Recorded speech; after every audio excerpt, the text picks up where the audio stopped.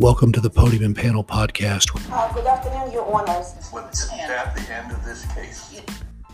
How did this come about? Are you in the pay of the Microsoft Corporation? Start with the text of the Second Amendment. Your Honor, I think that could be viewed as political. That would be. How about the First Amendment? No, Your Honor, I don't think the First Amendment. You're out again. Still out. I think we're all textualists now. Welcome to episode 70 of the Podium and Panel Podcast.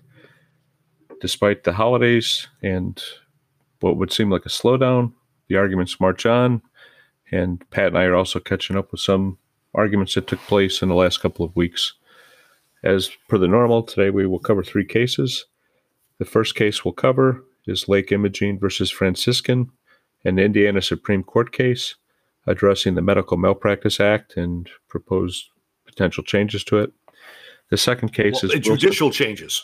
Judicial changes, right? Judicial change, right. Which may lead to a legislative change. Right. We'll talk about it. And we've talked in Indiana before about sometimes going through this process. So, in any event, we'll talk more about that in a minute. The second case today is Wilson versus Breese Elementary District 12, that was recently argued before the Illinois Appellate Court 5th District, involving another area of tort immunity about doorways and whether they're part of the recreational setting. Another tort immunity that, as we cover on the Podium and Panel Podcast, there's a lot of immunities for the government. And the third case today is Dunover versus Clark Material Handling, an Illinois 1st District case addressing issues of judicial estoppel. Turning to Lake Imogene versus Franciscan, the Indiana Supreme Court heard another case this past week, I should say, in which expanding the scope of the Medical Malpractice Act is at issue. In Lake Imogene versus Franciscan, the court will decide whether the trial and appellate courts were correct to find that a contractual indemnity claim was covered by the MMA and that the statute of limitations had run for such a claim. Similar to the Brown versus Mercy Hospital case from the Illinois Appellate Court that Pat wrote about this past week and that we discussed on episode 69 of the show, this case also raises issues of disclosure of independent contractors that could have absolved the hospital for liability. The court seems skeptical of Lake Imogene's position and concerned about what expansion of the MMA into contractual claims would lead to. The court was also focused on whether it had to even get to the statute of limitations issue. Pat, with that, why don't you tell us about oral argument in this case? Thanks, Dan. So let me give some more meat on the bone as to what happened here, then we can shift to the legal issues. So the hospital is sued for a mistake that the radiologist from Lake Imogene allegedly made in failing to identify a tumor. It turns out it was a tumor. For those of you that are Arnold Schwarzenegger fans. It's not a tumor. It was, as it turned out. Yeah. And oops. Well, a bit more serious than that, because I think the person ended up passing as a result of the failed diagnosis. And so they sue the hospital for failing to catch it. And the hospital resolves the matter with the plaintiff, as I think we understand it. Well, there was a contractual indemnity claim, or a contractual indemnity provided for between Lake Imogene and the hospital. Well, the hospital files suit under that contractual indemnity theory and does so more than 2 years after the cause of action for medical malpractice accrued, and doesn't file it through the very, what's the word I should use, complex medical malpractice process that Indiana has through the Department of Insurance and the Patient's Compensation Fund. So the plaintiff, or strike that, the defendant, Lake Imogene. So now you've got hospital versus Lake Imogene, the hospital versus radiologist group, files a motion to dismiss saying you're out of time. And oh, by the way, you didn't go through this the right way. The appellate court agreed with that, said it was out of time and they didn't properly follow the procedure. The issue is, do they have to? It's an indemnity claim. It's not a tort claim. It's a contractual claim. And the statute of limitations for such breach of written contracts in Indiana is 10 years, like it is in Illinois. So the question becomes, but in the first instance, do they need to address, or do they need to have filed it as a medical malpractice claim? And here's where the concerns of the court really came in. Is everything between doctors and hospitals going to now be subject to the Medical Malpractice Act? Because it all might touch on medical malpractice. So one of the examples that one of the justices gave was, well, you fire a doctor for cause. It related to his provision of bad care. Are we now going to have the MMA involved in employment disputes? Are we now going to have the department involved? How far does this go? Where's the limiting principle here? The other part of this is we talked about on episode 31, a case called Cutchin. And the court held, so that was a situation where the doctor failed to provide appropriate instructions to their patient regarding the use of opiates. And the patient killed, in a car accident, killed a mother and a child. And they sued the family, the father and husband sued the doctor who he alleged did not properly prescribe these and give instructions to the person about the use of the opiates, prescription opiates. And the question was whether he was a patient. And one of the issues is how do you expand patient? He plainly wasn't a patient in the normal sense, but was he a patient under the definition? And the court said, yes, he was. He could file an action, even though he was a stranger to the patient-doctor relationship. So this is another example where someone's trying to expand the definition of what's covered by the Medical Malpractice Act, and real concerns about, this is contractual claim isn't in the list of kinds of claims that are covered by this. How are you possibly a patient? To which the response was, well, the underlying claim is a negligence claim. That's what you're indemnifying on. That arose out of medical malpractice. That's a negligence claim.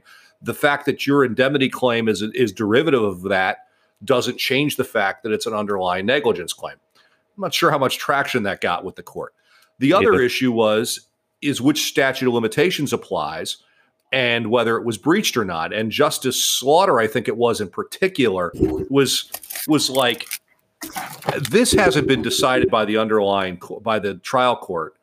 We're a court of review, not first view. You've heard that before.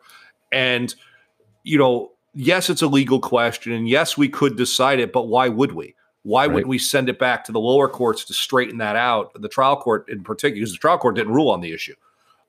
Yes, the appellate court looked at it, but they didn't have to. That seems like dicta.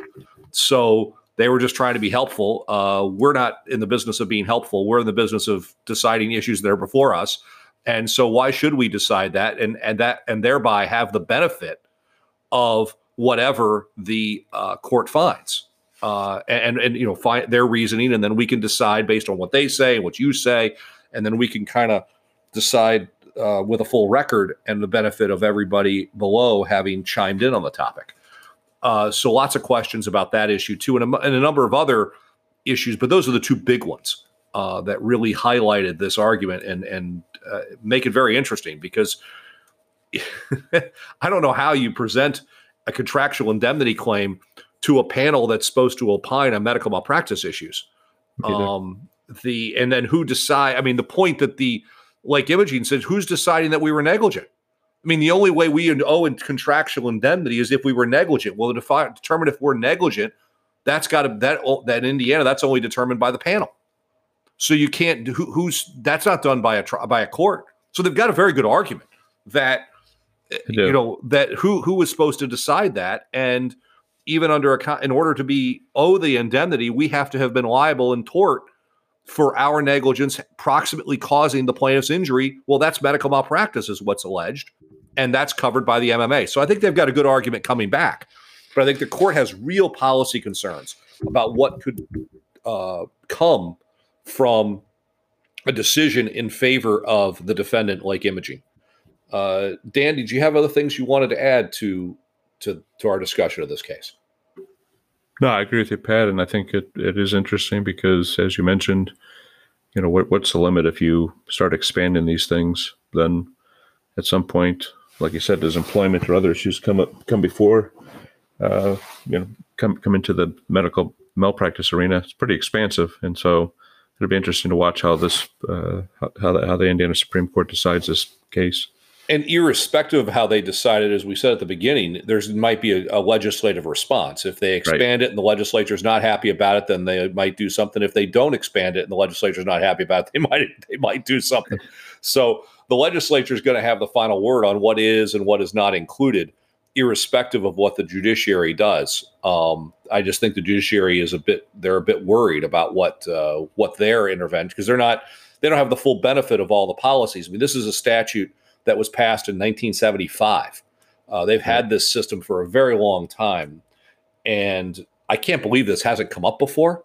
It's really kind of shocking, but it hasn't. And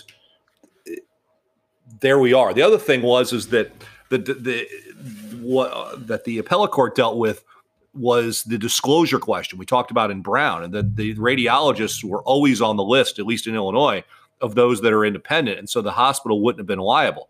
I think the reason why this doesn't come up more is because they just name them and they let the courts sort it out as to whether they're properly in or not, and then it deals with that on the back end. So it's a bit interesting, but the disclosure apparently wasn't very robust, and consequently they were put on. They were made liable for the conduct or the allegedly negligent conduct of the radiologists. Yep. So with that, we'll take our first break and come back with segment 2 and discuss Wilson versus Breese Elementary District 12.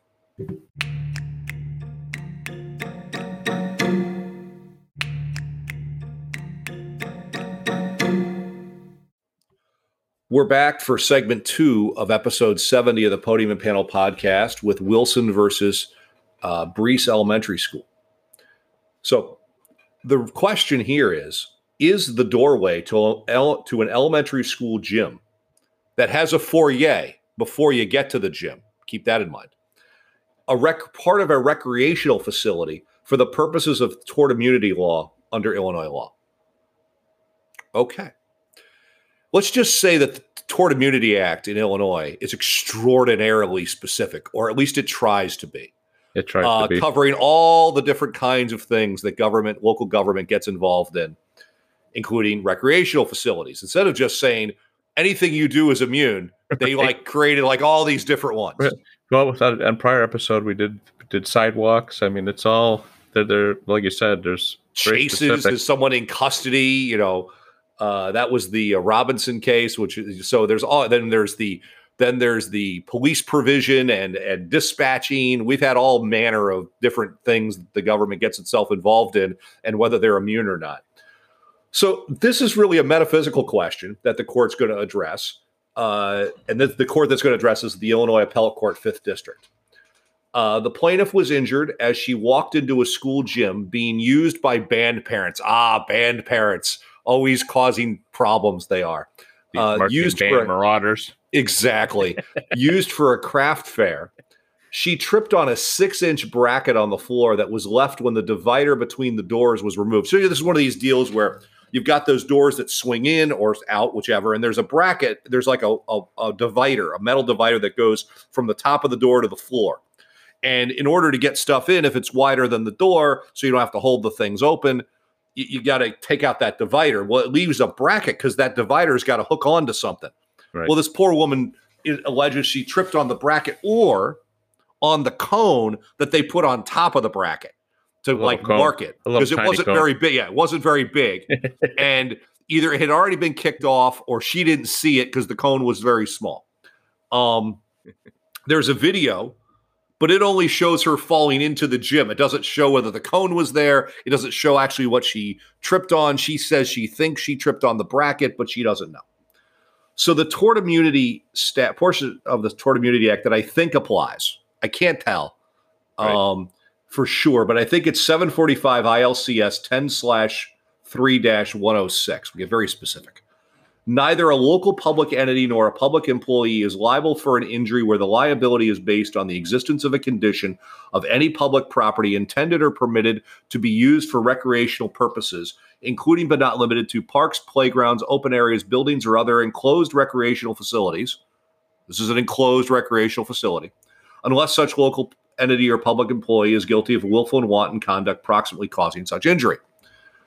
So there's issues regarding whether the school policy is being set by the band parents that are setting up this craft fair and putting up this cone, and who made the decision to remove the divider in the first instance. One wonders if they had a separate insurance of their own, whether they named the school as an additional insured on their policy. Sometimes you'll have organizations, booster organizations will be a corporation and have their own kind of setup. I don't know if that's the situation here. If not, sue them. If they're the ones that set it up, if they're the ones that did the thing. So, Dan, why don't you tell us more about the oral argument? Sure. And it was very interesting because it's very narrow and very esoteric. It's really a question of whether doors to the enclosed recreational facility are in fact part and parcel of the enclosed facility. The school district said, of course, they're very important, but how else do you get in? Well, how do you get in? But the actual recreation that you're doing, just like a playground or anything else, they talked about sidewalks, they talked about parking, they talked about other things. That the reality is you can play basketball, but you can play open on an open court in the park. So are the doors ingress and egress only? That's what was being argued here. That there was a lot of talk about the current policies and the deposition. The custodian, I believe it was, mentioned that they no longer take out the divider. But the school district argued, and I think it's an effective argument, that that's subsequent remedial remedies, and so that doesn't count. There was discussion, as you mentioned, an extensive discussion. This lady was with her daughter. The daughter was pushing a baby stroller, so it may have had clearance over this cone, or maybe she was to the side of it, but there was a table right to the right as you entered the gym. And there was a lot of discussion about, isn't it open and obvious, this 6-inch thing with or without the cone? The video doesn't show a cone at all, so there's nobody knows. It doesn't show the bracket either. It doesn't show what she tripped on. It just shows the poor woman falling and breaking her leg. And she fell into the gym. So the question is, well, she's in the gym when she fell. Although, again, one question I had listening to this, as you mentioned, you have to move the divider to get the big tables in and the other stuff. Who knows what the hell kinds of crafts they have in here. But in any event, you could. I've been to craft fairs. I've been to all these different things for Boy Scouts or other things, and I don't ever remember the divider ever being out. Right? You just, because the actual event itself, you could have it so that the divider's back in and the entrance makes it easy. But in any event, a lot of discussion here. You read I think that's the right piece of the statute that you read, because that was an oral argument. They talked about this. And again, the real narrowly focused question here is, are the doors to an enclosed recreational facility, as you mentioned, part and parcel of the enclosed recreational facilities?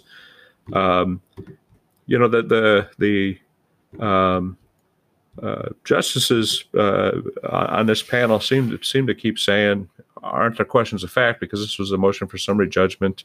And so isn't there questions of fact that come up about whether this is part and parcel of the recreational facility, about open and obvious questions? Because, again, there's no video evidence, like you said, of the divider or of this little cone. I'm not sure that it really matters either way. As the plaintiff's counsel said, people, nobody's looking down at their feet when they're walking. People are always kind of looking to where they're walking into. And so I think it'll be interesting to see how this court applies it. And the reason this is important here is you have two counts in this complaint. The first was for negligence, and so tort immunity would apply if, in fact, the doorway is in fact, and the divider is in fact part and parcel of the recreational facility. The second count was willful and wanton, and we've talked about this before as well. There has to be some kind of a pattern or practice or disregard of taking steps to address this. The school district, I think that their advocate argued, again, I think pretty persuasively, that look, we put a cone on it. We tried to identify it. There was in fact notice that this was a something that could be an issue, and so at a minimum, we did not just ignore the risk, right? And there's no pattern or practice or evidence that the school district was wanton and willful in their conduct, and so again. I guess my problem is, first of all, isn't the foyer part of the recreational facility? I would say no, because no? This is a school. No, I would say there's the trophy cases out there where all the trophies they won inside the gym, and isn't that part of the facility? I mean, you just chop off the building at the door. Well, again, like a football stadium, is the concession stands part of the recreational facility? I don't know. I mean, it's certainly is the stadium club at Ford Field, the Hall of Distinction, is that part of the recreational facility? I don't know. It can't just be the field itself. I mean, it can't just be the court in this case. It's got. I mean, then it doesn't include the stands. Well, yeah. Where does it end? Well, it seems the building. It's all part of the facility now. Well, but this is a school building, so it's a grade school. So then again, I think it gets blurred. I agree. It's not just attached to the rest of the school. It's not Wintrust Arena where it's just a separate and stands and everything. That's the recreational facility. Right. This is again, I don't know what the 4A looks like. Whether it's got trophy cases like you said, or whether it's it's an entrance off of the school. Who the hell knows? I mean, so difficult questions, but I mean, I think sounds like a question of fact to me. Well, that's what I think. I think this is going back because again, I think it's questions of fact, right? And I don't know. I haven't seen the foyer. I haven't seen. Someone's got to figure that out. Is it part of it or not? I don't know. I don't think you can determine that as a question of law. I'm not sure, or at least I don't think you can. And I think these justices were kind of skeptical. Like, we can't. Again, they're a court of review, right? That we can't be deciding issues of fact and making determinations. So I think you're right. I think this goes back, and so we've already done our prediction. Sure to go wrong on that one. All right, very good. We saved ourselves some time in the next segment. Speaking of the next segment, let's take our next break and come back with segment 3 to talk about Dunover versus Clark Material Handling Company.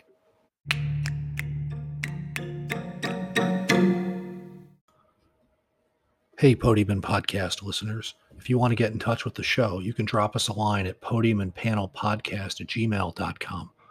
Please let us know about cases you're interested in or guests you'd like us to interview. You can also follow Dan and I on LinkedIn, as well as the Podium and Panel Podcast page on LinkedIn. We look forward to hearing from you.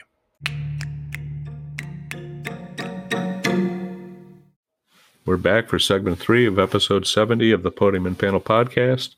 And as Pat mentioned ahead of the break, we're covering Dunover. And judicial estoppel is back before the Illinois Appellate Court, something that seems to be a regular thing in one of the 5 districts. In Dunover versus Clark Material Handling Company, the first district will decide whether a plaintiff who did not disclose his personal injury suit, despite being directly asked at the creditors' meeting weeks after he filed such a suit for injuries that led him to losing a leg. Interesting lack of disclosure. The trial court granted summary judgment to the defendants, holding that all elements of judicial estoppel were met, despite the plaintiff not obtaining a discharge in bankruptcy. The trial court found that the plaintiff obtained a benefit by the automatic stay that was sufficient to support application of judicial estoppel. Even if all of the elements of judicial estoppel were met, the court still has to consider whether it is fair to apply the doctrine under Seymour versus Collins, as Pat will talk about. The decision may turn in part on the application of stare decisis and the applicable precedent, A Fifth District decision, cited with favor by Seymour, held that simply obtaining a stay is insufficient. A First District decision issued after Seymour suggested that a stay may in fact be sufficient. At least one justice was skeptical that they could or should follow the more recent First District decision that is contrary to the favorably cited Fifth District decision. Putting procedural issues aside, is a stay a sufficient benefit for judicial estoppel to apply? Pat, tell us about oral argument. Thanks, Dan. So judicial estoppel, we addressed previously on episode 51 in Davis versus Pace. And if you remember in that case, the court reversed, finding that judicial estoppel where an expert had essentially given up the ghost on the liability issues in a prior uninsured motorist case, that was too harsh a penalty dismissing the case and essentially barred the expert and barred them from making the argument that Pace was the sole proximate cause of the injury. So this case is a bit different. This would bar his entire case where, as Dan mentioned, the guy goes to the creditor meetings and gets asked questions that I frankly thought were pretty clear, but the advocate for the plaintiff is like, hold it, these are he didn't quite understand. He didn't know what was going on. Dude, you have a lawsuit for having lost your leg. Right. I would think if you're asked if you had any lawsuits you filed, that might have come to mind. Maybe. But this happens a lot. Most of these judicial estoppel cases come up in the bankruptcy context. They do. And the elements are that you took a opposite position in a prior proceeding, you gained a benefit thereby. These are essentially the elements. And the big one we're focused on here is this a benefit? Now, usually in these cases, the person has gotten a discharge.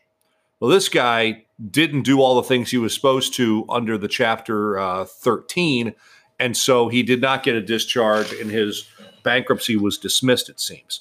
But he did, during that year, have a stay of having to pay his creditors. And he got that in part because he didn't tell them about this asset. I mean, had he told them about this asset, creditors may have taken it over, and then they would have taken it and distributed it for the benefit, whatever they recovered, they would have distributed it for the benefit of the creditors, and then he would have gotten the difference.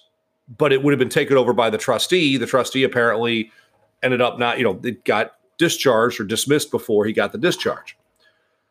So that's the first question, but the court's got to figure out because the Supreme Court has never decided the issue of whether a stay is a sufficient benefit.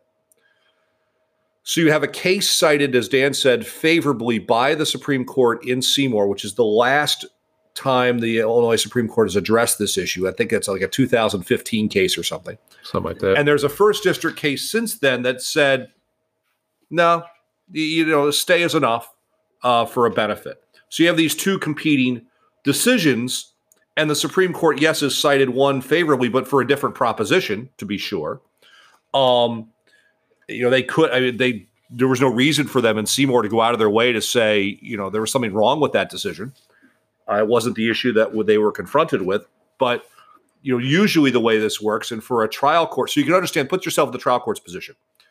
Illinois has one appellate court. There are 5 districts in that appellate court. If there's a conflict between the first and the fifth, and a trial judge is sitting in the first, they have to follow the first. That's why the trial judge did what she did, in all likelihood. However, if a judge sitting in the second district, so a trial judge sitting in the second district has an appellate court in the first district saying A, and the appellate court in the fifth district saying B, that trial judge gets to choose what they do. Now, appellate courts sit in a different situation. Their boss is the Supreme Court. So they are not bound by what another panel or even the same panel of the first district had to say on the topic. So they can do whatever they want, so long as the Supreme Court hasn't said clearly what the law is, and it doesn't seem the court has. It is kind of said it likes this opinion, but not on that point from the fifth district. So there's a real question, of how do we apply stare decisis in this circumstance? Is it going to apply the first district going to follow itself, or is it going to follow, because plainly this first district opinion that came after Seymour disregarded what the 5th District had to say and the favorable citing. Right. I'm not a big fan of the stare decisis. I think just get the case right. Just because you got it wrong in the past doesn't mean you should compound the error by continuing to get it wrong. So my view is somewhat very similar to Justice Thomas's. So those playing along the drinking game, take a drink. And because I'm agreeing with him, take another. So we'll have a little fun here. And I bring up stare decisis also because that might be a little issue that the Supreme Court is dealing with right now. It is. Stare decisis seems to be front and center in what they're deciding, and they've been fighting about it for several years now. It's come to a head, though. All coming to the head for this because they knew this was coming, and the this in this sentence is the Dobbs versus Jackson Women's Health case. For those that aren't familiar with, I don't understand how you couldn't be, that aren't familiar with what we're talking about. It's the Dobbs case, and figuring out what stare decisis means, and when it should apply or if it should apply. And so that's kind of what that's the principle that's at issue here. Dan, did we hit everything with regards to this case? It's a sad set of facts. This person suffered a horrible injury, but you got to disclose the bankruptcy. You got to disclose the case of bankruptcy. I just had a case on Friday where on Thursday. I was up on Friday in court, and I got the coverage case, and I find out Thursday night that the insured is declared bankruptcy, got a discharge.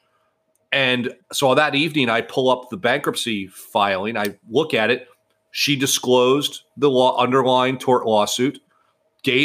Obviously in that context, gave notice to the person who had sued her. It seems that was the reason why she filed bankruptcy.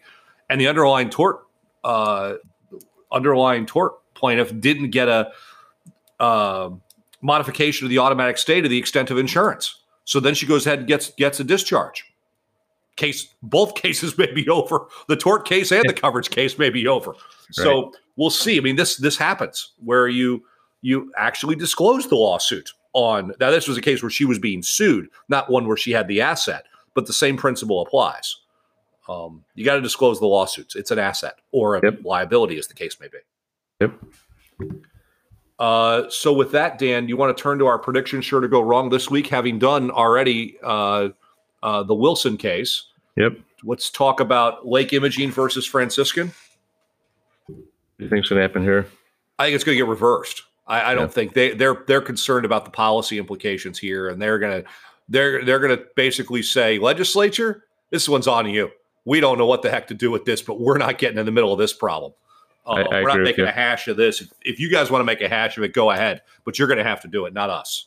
I think that's right. I think, as we've talked about, courts of appeal are especially Supreme Courts, while they do sometimes make policy, they try to resist being in the soup and making, well, here they're rewriting the statute. Right. They're being asked. Which they're not going to do. They're not going to do that. I don't think they're going to do that.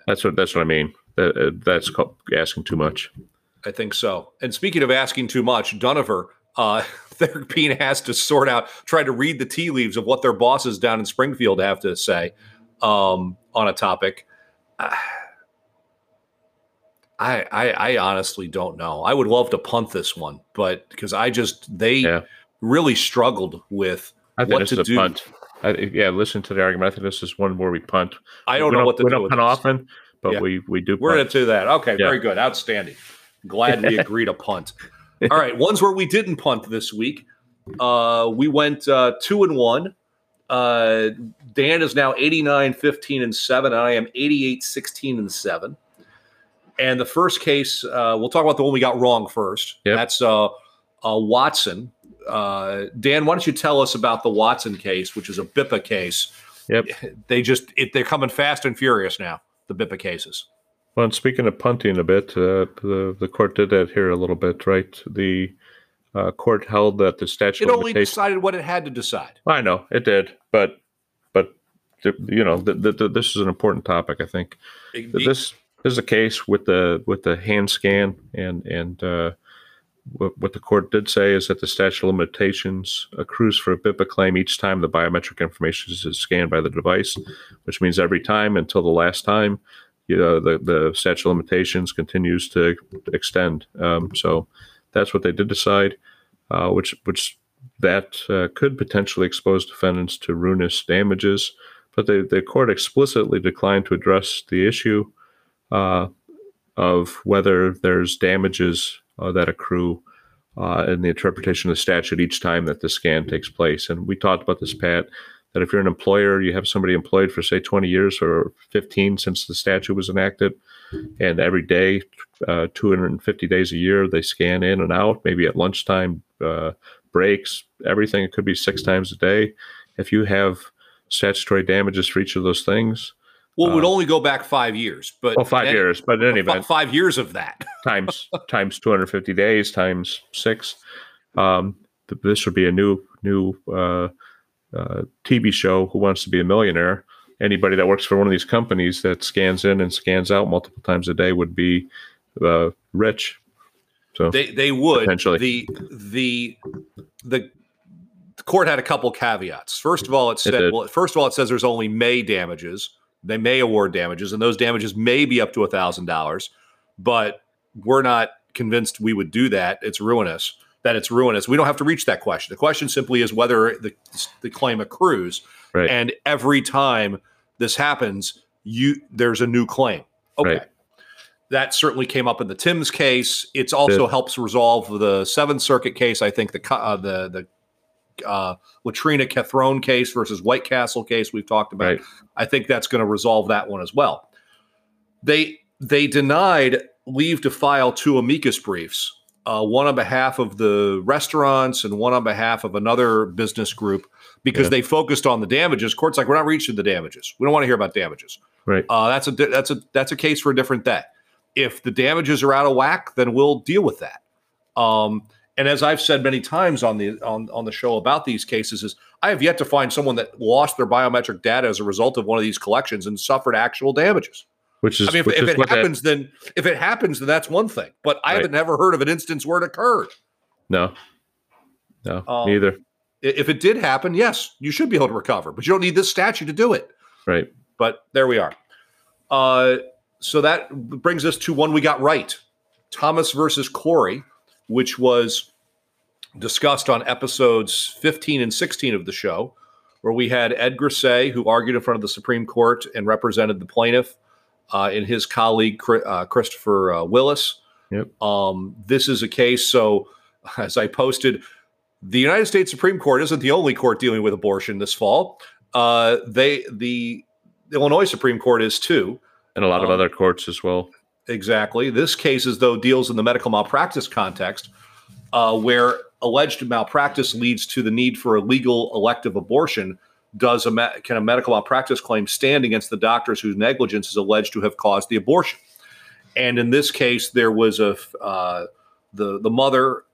She, unbeknownst to her and the doctors, was pregnant.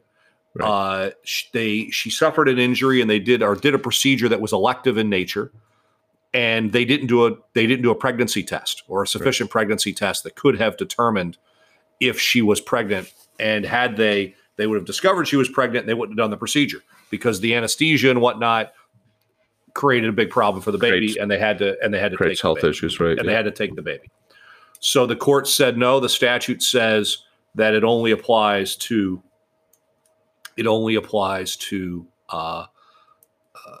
the doctor who actually performs the abortion. It doesn't apply to the doctor who did the negligence that led to the abortion.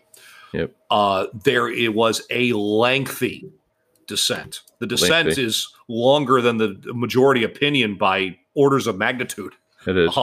Justice Garmon, joined by Justice Carter, I think, filed a lengthy dissent, essentially saying, taking the court to task for, you're misreading the statute, you're misreading the legislative history, you're misreading the plain text of the whole thing.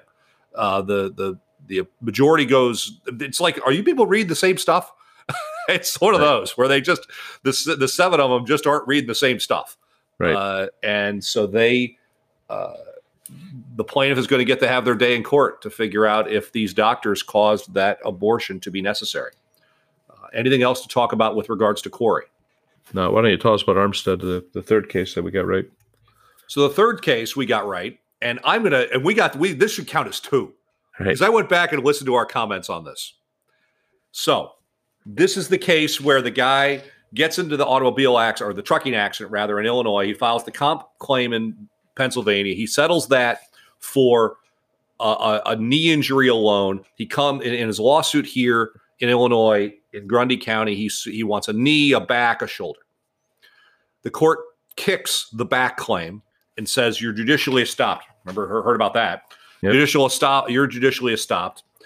It goes up to the appellate court. The appellate court reverses before it grants a motion for rehearing, and then a year and a half later, it says, nope, you know what? On this alternative basis that the defendant raised, you're collaterally estopped. Up goes the case. While it's going up, the plaintiff voluntarily dismisses the case in the trial court because the only way to get the case up was on Supreme Court Rule 304A, which is the federal equivalent is 54B.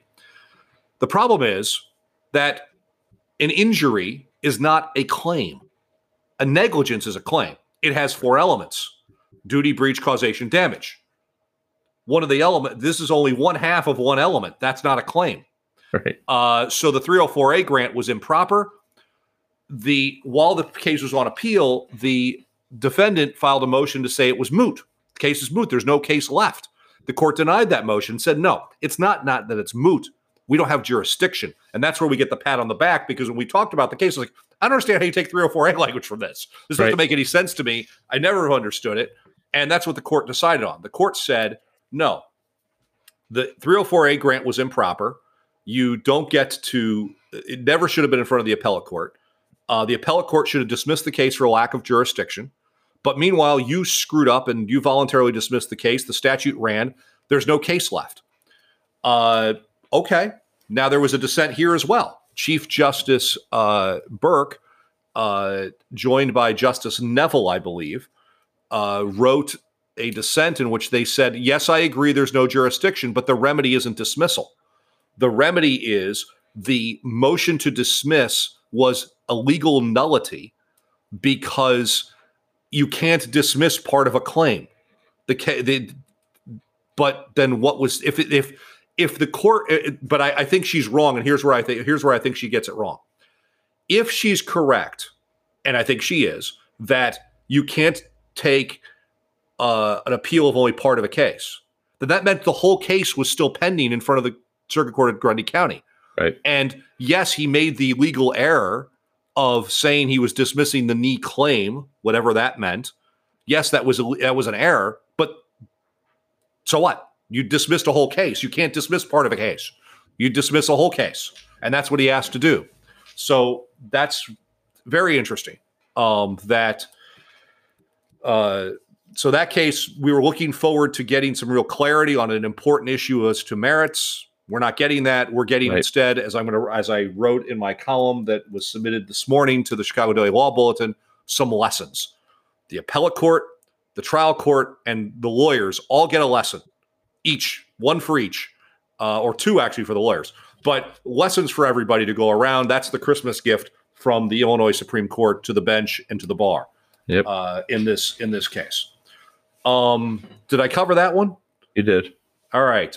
And then we had a bit of a quirk this week. The Dent case, Dent versus Constellation Energy, that had was on the list of orders that was supposed to come down, or list of opinions that was supposed to come down, and that it didn't show up. We don't know why. This is the second time this has happened this year, to our knowledge. It happened on the Eigner versus Tiernan case back in July. Don't know what's going on there. We'll have to see what happens with that. Yeah. And then for those that are, sorry, go ahead, Dan. I was just going to say, there's no information or anything when they don't release these cases of why that happens. You have no idea if it's there's a dissent coming, or if there's just some issue that who the hell knows. No one knows. We'll find out when it eventually publishes. Well, we'll find out when it publishes, but we won't find out why. Why this happened. Also, a quick note, we discussed Indiana Repertory Theater versus Cincinnati. Though it's on appeal, is another one of those where there's stuff still going on in the trial court, and the trial court issued a 37-page opinion I have not yet had a chance to read, dealing with admission of expert testimony and saying no on the virus being in the property and whatnot. And that was one of the issues I think we talked about. One of the reasons why the plaintiffs, the insureds, wanted a remand was because they had this motion pending while the motion was denied. Yep. We'll see what happens there. Yep. So that brings us to the rule of the week. And this is not quite a rule, but a very interesting piece of advocacy. It is. So let me cue this up and let's listen to this. And the case is Donahue versus Dema. Donahue versus Dema before the first district. So here we go.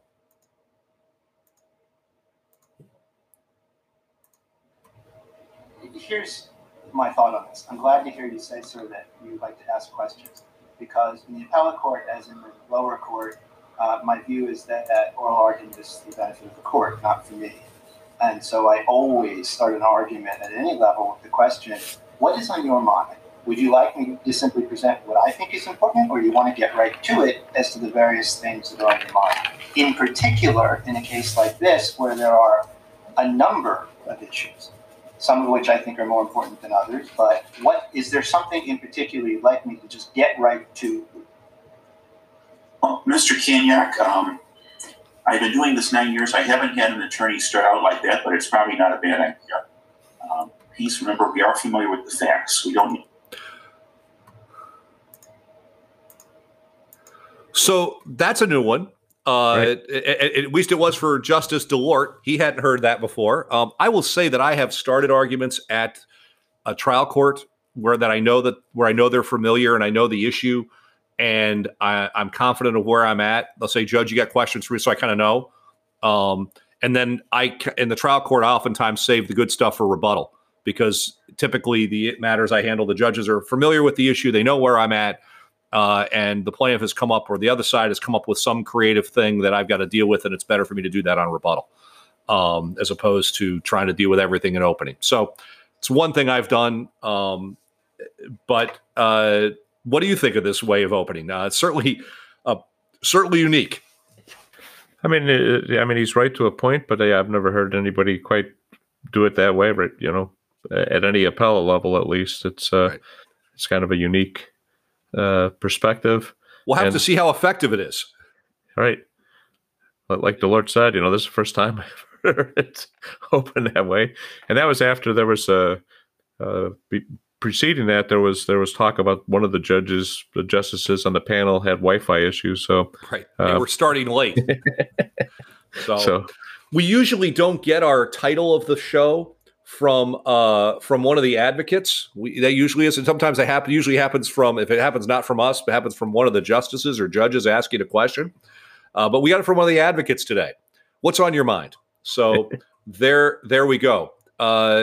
With that, Dan, I think we've covered it for the week. We're going to have a special episode on Tuesday with Tim Eaton on a case decided, or a case argued in the 5th District. And then we're going to have Ed Grisey and Christopher Willis on Corey. I think we're efforting for that for Wednesday. So lots of content coming out for your Christmas holiday. And look forward to seeing everybody. And hope you listen with all the content we've got coming. I will talk to you soon, Dan. Take care.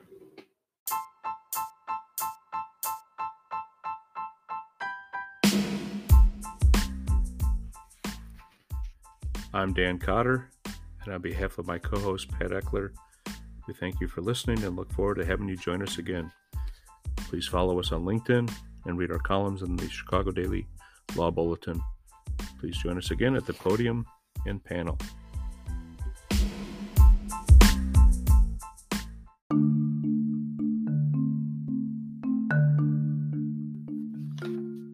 Each episode on the Podium and Panel podcast, we will cover several oral arguments and decisions in civil matters at the Illinois Appellate Court and Illinois Supreme Court, with the occasional coverage of SCOTUS and other appellate courts. The purpose of the podcast is to inform of developments that may affect business and are not to be considered legal advice. They do not create a lawyer-client relationship. Information on previous case results do not guarantee a similar future result. The opinions are their own and do not reflect those of the firms for which they work or their clients.